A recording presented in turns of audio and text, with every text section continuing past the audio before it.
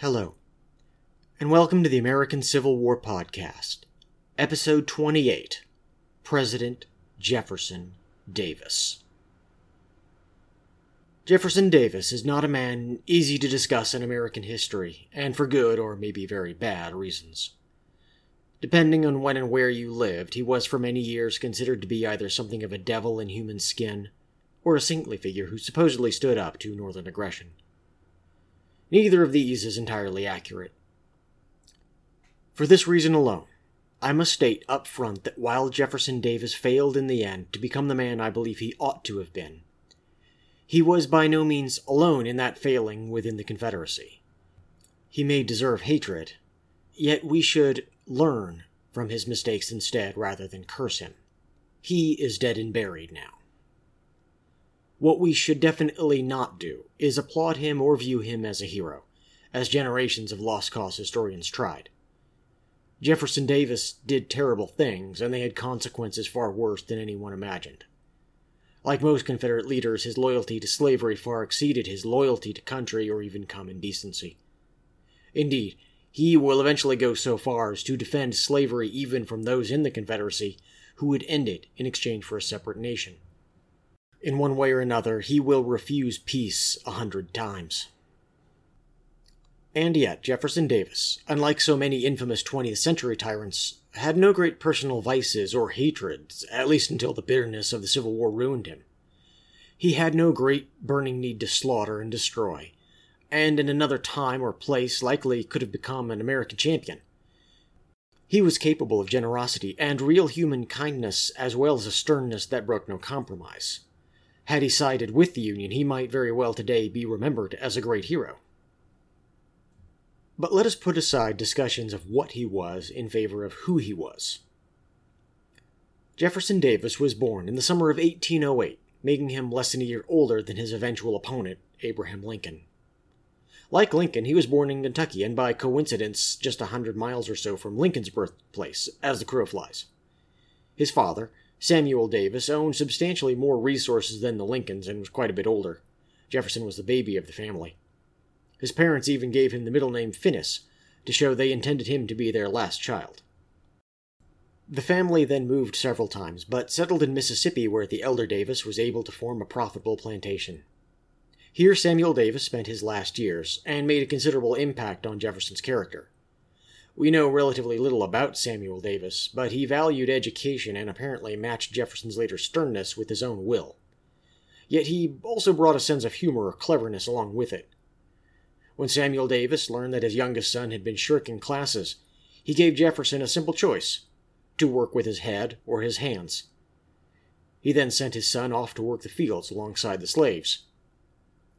This simple yet effective lesson worked very well, and Jefferson Davis would prove a diligent and intelligent student for the rest of his life. If there was a clear fault, however, it's that Jefferson Davis never entirely looked at those slaves, and could never conceive of them as equal fellows. He couldn't stand to labor in the fields for more than one day, but for them it was their entire life. When Samuel passed away in 1824, Jefferson's older brother Joseph took charge of the boy's education and development.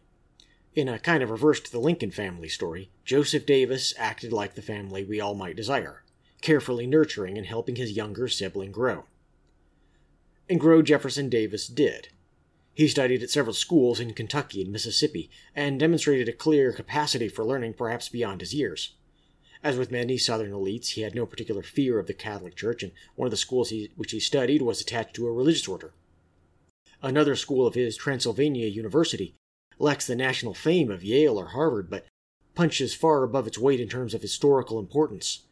It is the oldest American university west of the Appalachians, and the list of alumni includes a great roster of Civil War generals and frontier statesmen. Joseph's greatest gift to the young Jefferson, however, was arranging for the youngest Davis to attend West Point. We've mentioned this school a few times, and will do so again, but this is a good opportunity to explain a little bit about it. West Point had originally been a military fortification in the Revolutionary War. In fact, that same location saw Benedict Arnold's attempted treason and flight to the British. Years after, President Thomas Jefferson signed the legislation founding a school in 1802, although it only became nationally important some years later. In the aftermath of the War of 1812, the United States realized it needed to modernize its military structure and officer corps. For an enhanced curriculum, they turned West Point into one of the nation's leading higher education institutions. Its program of mathematics and engineering were particularly important, as few such skills existed within the United States. Most university-level education systems at the time focused strongly or entirely on the law, theology, or liberal arts. Now, Jefferson Davis himself more or less succeeded at West Point, but managed a certain amount of troublemaking at the time. Discipline at West Point, morally tight in the military manner, seemed a hair too tight for Davis. He spent some time drinking at the famous, or sometimes infamous, off-base tavern owned by one Benny Haven. On one occasion, he managed to seriously injure himself fleeing the bar just before an officer arrived to catch him. Davis further participated in the serious but also hilarious Eggnog Riot of 1826, and nearly wound up expelled for his mischief. Nonetheless, young Jeff Davis managed to graduate, alongside some of the most noteworthy generals of the Mexican-American War and a few Civil War officers. His own class was not well represented in the Civil War later on, partly because many officers from those classes died while stationed on frontier duty, or simply left the service after so many years. Davis and his classmates, after all, were no longer young men by the time the war began. Still, within a couple years of Davis's class of 1828, men like Albert Sidney Johnston, Leonidas Polk, Joe Johnston, and Robert E. Lee all graduated. Most other Confederate commanders of note also studied at West Point a decade later, and were thus younger and lower-ranked officers in the Mexican-American War. Davis's early military career proved a little bit more exciting than most, although given the dull standards of the pre-war military, that doesn't say much. There would be significant future consequences due to his commanding officer, however. He happened to be Zachary Taylor. Davis very quickly came to idolize Taylor and remained ever loyal to the man in his heart. He also got to know Taylor's daughter, Sarah Noxie Taylor, and the pair quickly fell in love. However, officers of the day received scant compensation, partly because their service was itself payment for their education, and the two faced the possibility of years of hard living on the frontier forts. Zachary Taylor, though perhaps not critical of Davis himself, had no desire to see his daughter live alongside him in the rough conditions available. And the frontier itself remained untamed. Abraham Lincoln and Davis had their second near miss, as Davis played a small part in the Black Hawk War. Supposedly, Black Hawk actually surrendered to Davis in person in 1832, then acting on behalf of General Taylor, and Davis made sure to offer the man every courtesy and kept away the nosy and curious from this most unusual guest. Soon enough, however, Davis found himself ready to leave federal service, which was not uncommon for officers at the time. He genuinely seemed to enjoy military life, but as often happenstance forces us to reconsider our best-laid plans. He eloped with young Miss Taylor, much to Zachary Taylor's extreme displeasure, and settled on land next to his brother's plantation at Davis Bend in Mississippi. His new home, dubbed Briarfield, proved to be plentiful and profitable after good hard work clearing it, done more or less entirely by slaves, of course. We should take a moment to discuss Davis's relationship with his slaves. Now, in no way can we condone slavery, but honesty demands that we acknowledge Jefferson Davis had a reputation of being unusually generous, honest, and kind to his slaves. In a time when more than a few masters raped, tortured, or cruelly overworked their bondsmen, Davis earned a name completely to the contrary. His life also contains not even a trace of scandal, and he appears to have given his slaves a much better material and social existence than other slave owners. Again, this does not excuse owning people, but we should also compare Davis against the societal norm here. Yet again, Davis also never seems to have grasped that no matter how well he treated his slaves, they remained slaves, and that quite a few other masters did not live up to his kind of self-discipline. This is also a good moment to discuss Davis's faults, as he's beginning to grow past the youthful stage we all go through. For all that Davis possessed remarkable intelligence, a drive that anyone might envy, and the ability to forge tight bonds with his fellows, he also had a deeply stubborn streak. He embodied the same sternness his father possessed, and similarly did not back down from any challenge, no matter how trivial or even imagined, easily. If Davis believed something, well, he had a habit of not seeing the contrary case, no matter how the evidence lay.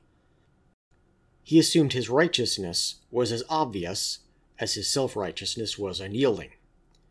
Quite naturally, people bounced off Davis as much as they often found him compelling. He just had one of those personalities that people find infuriating and admirable at the same time.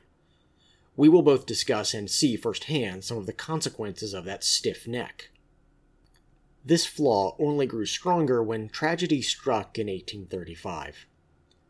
Davis, though slowly bringing around Zachary Taylor with his gentle wife's love for both husband and father, became sick with yellow fever on a visit to his family. This disease, a perennial scourge of the Mississippi region, weakened him so greatly that he hung on the knife's edge between life and death for days. Yet he recovered. Sarah Noxie Taylor, the warm light of her husband's heart, did not. To say that Jefferson Davis felt devastated would be the understatement of the century. Although not yet wealthy, Davis had enough resources to travel and retreat from the world a bit just to get away, which he did. He never seems to have entirely regained his verve for life, and a certain grimness always hung around him thereafter. Zachary Taylor, however, did not blame Davis, and if anything completely reconciled with the young man afterwards. And after a couple of years of travel and broadening his horizons, Jefferson Davis did recover his energy at least. He returned home, eventually married Varina Howell, and by all accounts remained as faithful and loving to her as to Sarah Noxie Taylor to the end of his days. The two would go on to produce 6 children. Now, among other things in this time, he cleared and expanded his plantation before studying the law for self-education. He got involved with state politics in 1840, and followed that up when he became a representative to Congress in 1845. Jefferson Davis spent little time there, however, owing to the onset of hostilities with Mexico. Jefferson Davis, always proud of his military service and eager for the chance of glory once more, raised a volunteer regiment and marched off to war under the command of his former father-in-law, Zachary Taylor. Davis performed well by all accounts, and even became a minor war hero at the hard-fought Battle of Buena Vista, where he remained cool under fire and repelled attack after attack. This set the stage for his further political rise. Already a young gentleman on the make, he now had a real soldierly reputation with which to polish the old medals. Jeff Davis's big break came when he received an appointment to fill out a vacant senatorial term in Mississippi. Yet this is also when he became deeply involved with the pro-slavery Southern Democrats, as we discovered. Although flirting with radicalism years before it became quote-unquote normal, after stepping back, he regained his influence and even became one of the more respected statesmen of the Senate. After John C. Calhoun's death in 1850, Davis turned into a kind of standard-bearer for the Southern Democrats. With his thin, serious face, he appeared almost a Roman statue brought to life, and he practically embodied the party's self-identity. Still, it seems to have been a modest surprise when President Pierce asked Davis to become Secretary of War. Davis accepted, which means that in fact, yes, the arch-nemesis of the United States spent years managing its military. Jefferson Davis, in fact, proved an adept leader with inevitably a few quirks. Among other achievements, he modernized military arms. He pushed forward the widespread adoption of the rifled musket, and in particular the .58 caliber version.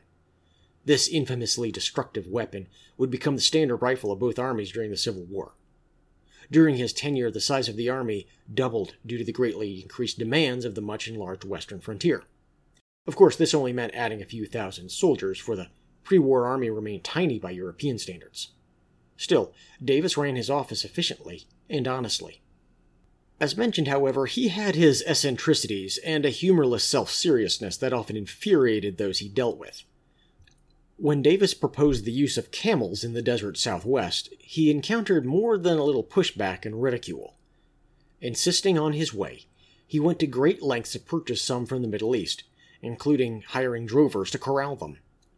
Although camels do have a few advantages, they did not prove particularly useful. To Davis, however, what mattered was that they proved his point. The theory held sound, regardless of the long-term practical impact. and unfortunately, the man was fast developing a habit of refusing to ever acknowledge a fault. Jefferson Davis also supported other projects outside his direct responsibility in office, although many of them certainly did have some relationship to his office as Secretary of War. Most notable among these was the Gadsden Purchase. Today, this is more of a minor footnote in American history, a stretch of land forming the southern angle of Arizona. At the time, however, it was thought to help form a flatter, more convenient pathway for a transcontinental railroad. Davis, who remained as dogmatically inflexible on this matter as anything else, helped drag out the construction of any alternative railroad by trying to prevent other routes. After his term in office, Davis returned to the Senate for the Buchanan administration, where we can at least say he did not cause great harm to the nation, but he also proved unable and unwilling to stop the increasing fissure between the states. Although he personally had left behind the most radical side of secession, he remained deeply pro-slavery. Again, he never seems to have considered the inevitable problems of this, nor given the slightest consideration to the potential consequences. Davis lacked the ability to bargain or trade, seemingly, and these were so often necessary in the politics of any democracy, great or small. Far from making deals, even towards mutual ends, Davis, naively and arrogantly in one package, demanded others vote their conscience as he would inevitably vote his. In a man willing to listen and give decent hearing to any reasonable proposal, this might have been a virtue. In Davis it appeared as a fault, for he could never quite come to believe that he was ever in the wrong. Unfortunately, he also never seems to have been capable of thinking anyone he disliked was in the right regardless of the issue, and he disliked a great many people. Moreover, he had a bluntness that often approached outright antagonism. Unable to persuade, he instead blindly insisted on his point, which frankly offended other men of the same rank. Nonetheless, his ability and his status as a leading senator from the Deep South brought wide respect, if not love, and all through the 1850s he played a major part in Southern politics. He had one of the key voices in making any deal happen. This may give us a clue as to why he didn't then support secession immediately, although we can also say that he acted as one of the chief anti-secessionists in Congress. Davis had much to lose by secession. Having grown past radical politics, perhaps he felt no need to establish himself as one of its primary leaders. During the Democratic Party convention in 1860, Massachusetts Democrat Benjamin Butler supported Jefferson C. Davis for president many, many times. Butler believed that Davis might keep the party together, and perhaps the nation as well. Butler was quickly disappointed, however. When Mississippi seceded from the Union, Jefferson Davis accepted the decision and resigned from the Senate, with a certain measure of regret, but also without rancor. He quietly traveled back to Briarfield to spend some time with his family. There, however, he received the shock of his life. Now, we are going to skip past much of the specifics of the formation of the Confederacy right now.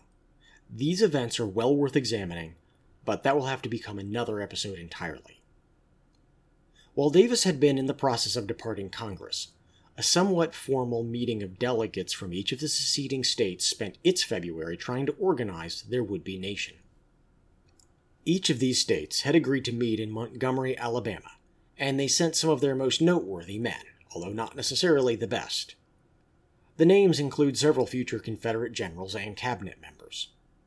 Now, while South Carolina and Mississippi had led the way in breaking up the Union, it was actually the Georgia delegation who ended up with an outsized role in the overall process. Former Governor of Georgia Howell Cobb became president of the Provisional Congress, while Alexander Stephens more or less managed everything from behind the scenes. The process proved easier and harder than one might expect. In the specifics of what they adopted, the group eventually just up and copied virtually the entire U.S. Constitution, and followed that by then incorporating nearly all existing federal law. The changes involved first making slavery an explicit part of the constitutional system and protecting it, and second, changing the presidency to a single 6-year term instead of a repeatable 4-year term. They did grant that office a line-item veto, which doesn't appear to have ever been used. The other, and much more difficult question, lay in the fact that each state, or more specifically each leading figure, wanted to have a great impact on events. It was up to the cleverness of Alexander Stephens to somehow meld the disparate states and their respective egotists into a single confederacy with a powerful leader. This brought up the main issue that would cause some trouble, and that was the question of whom to select as this first president, this first leader. Everyone knew this choice would have an immense impact on their future. However, they lacked the time to hold an election and desired to have an executive to help immediately unify the country. So the new Confederate delegates decided to simply vote in a candidate. Going into this vote, the leading choice seemed at first to be one of the leading Georgia politicians, our old friend Robert Toombs. However, he had his own liabilities. Toombs appeared before the delegates in such a state that it convinced them that he could be counted on to drink himself into a stupor regularly. His support plummeted accordingly. The delegates, and probably Alexander Stephens specifically, realized that the best option was to find an outsider from their meeting, someone not at the convention.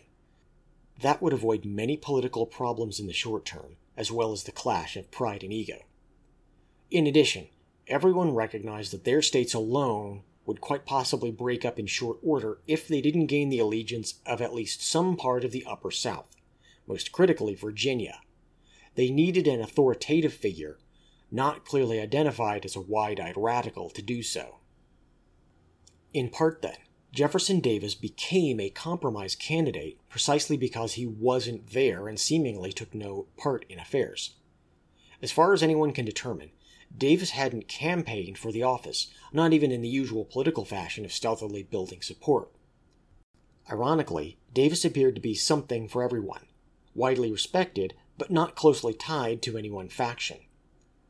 In addition, delegates considered that his knowledge and talent for organization, especially in the military field, might serve the Confederacy better than almost any alternative candidate. Most Confederates believed that war would never happen. But having Davis in charge there couldn't hurt. He might even help prevent conflict. Besides, who else was more qualified? Thus it was that Jefferson Davis received a telegram quite out of the blue. Not knowing its contents, he scanned the missive with his wife nearby. According to Varna Davis, the new Confederate president turned ashen gray and appeared as though he had just learned of a death in the family. In retrospect, he might have found such news far more congenial. Nevertheless, the next day he boarded a steamer bound for the nearest rail connection at Vicksburg, and upon reaching Montgomery was sworn into office on February 22nd.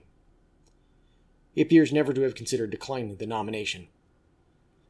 Had he been a man of imagination to match his willpower, he might have spared himself and the country much grief thereby. Instead, Jefferson Davis took that oath of office, and he became the first, last, and only president of the Confederacy. In doing himself, he committed himself to the Confederacy as an entity, yet at almost the same moment he began to shape his opposition inside it. Davis lacked the gentle touch in politics and wound up alienating quite a few powerful figures, including Toombs, Robert Barnwell Rhett, and Alexander Stephens in turn. Yet he also stole a moment ahead of his rival to the north. At a time when days counted, he gained 2 crucial weeks to solidify his position and act before Abraham Lincoln took his oath of office. That is where we will leave off for today. Davis and Lincoln will soon begin dueling with the deadliest of games, and the stake is the American nation itself. This conflict would take all the peace of mind from both men. Within a few years, both would have been transformed by the war. Both men would lose children. Both would come face to face with the price of their decisions, good or bad. And thus we set the stage for our next episode, where we will see the inauguration of Abraham Lincoln and his desperate attempt to prevent disunion. Thank you for listening to the American Civil War podcast, and I hope you'll join us next time.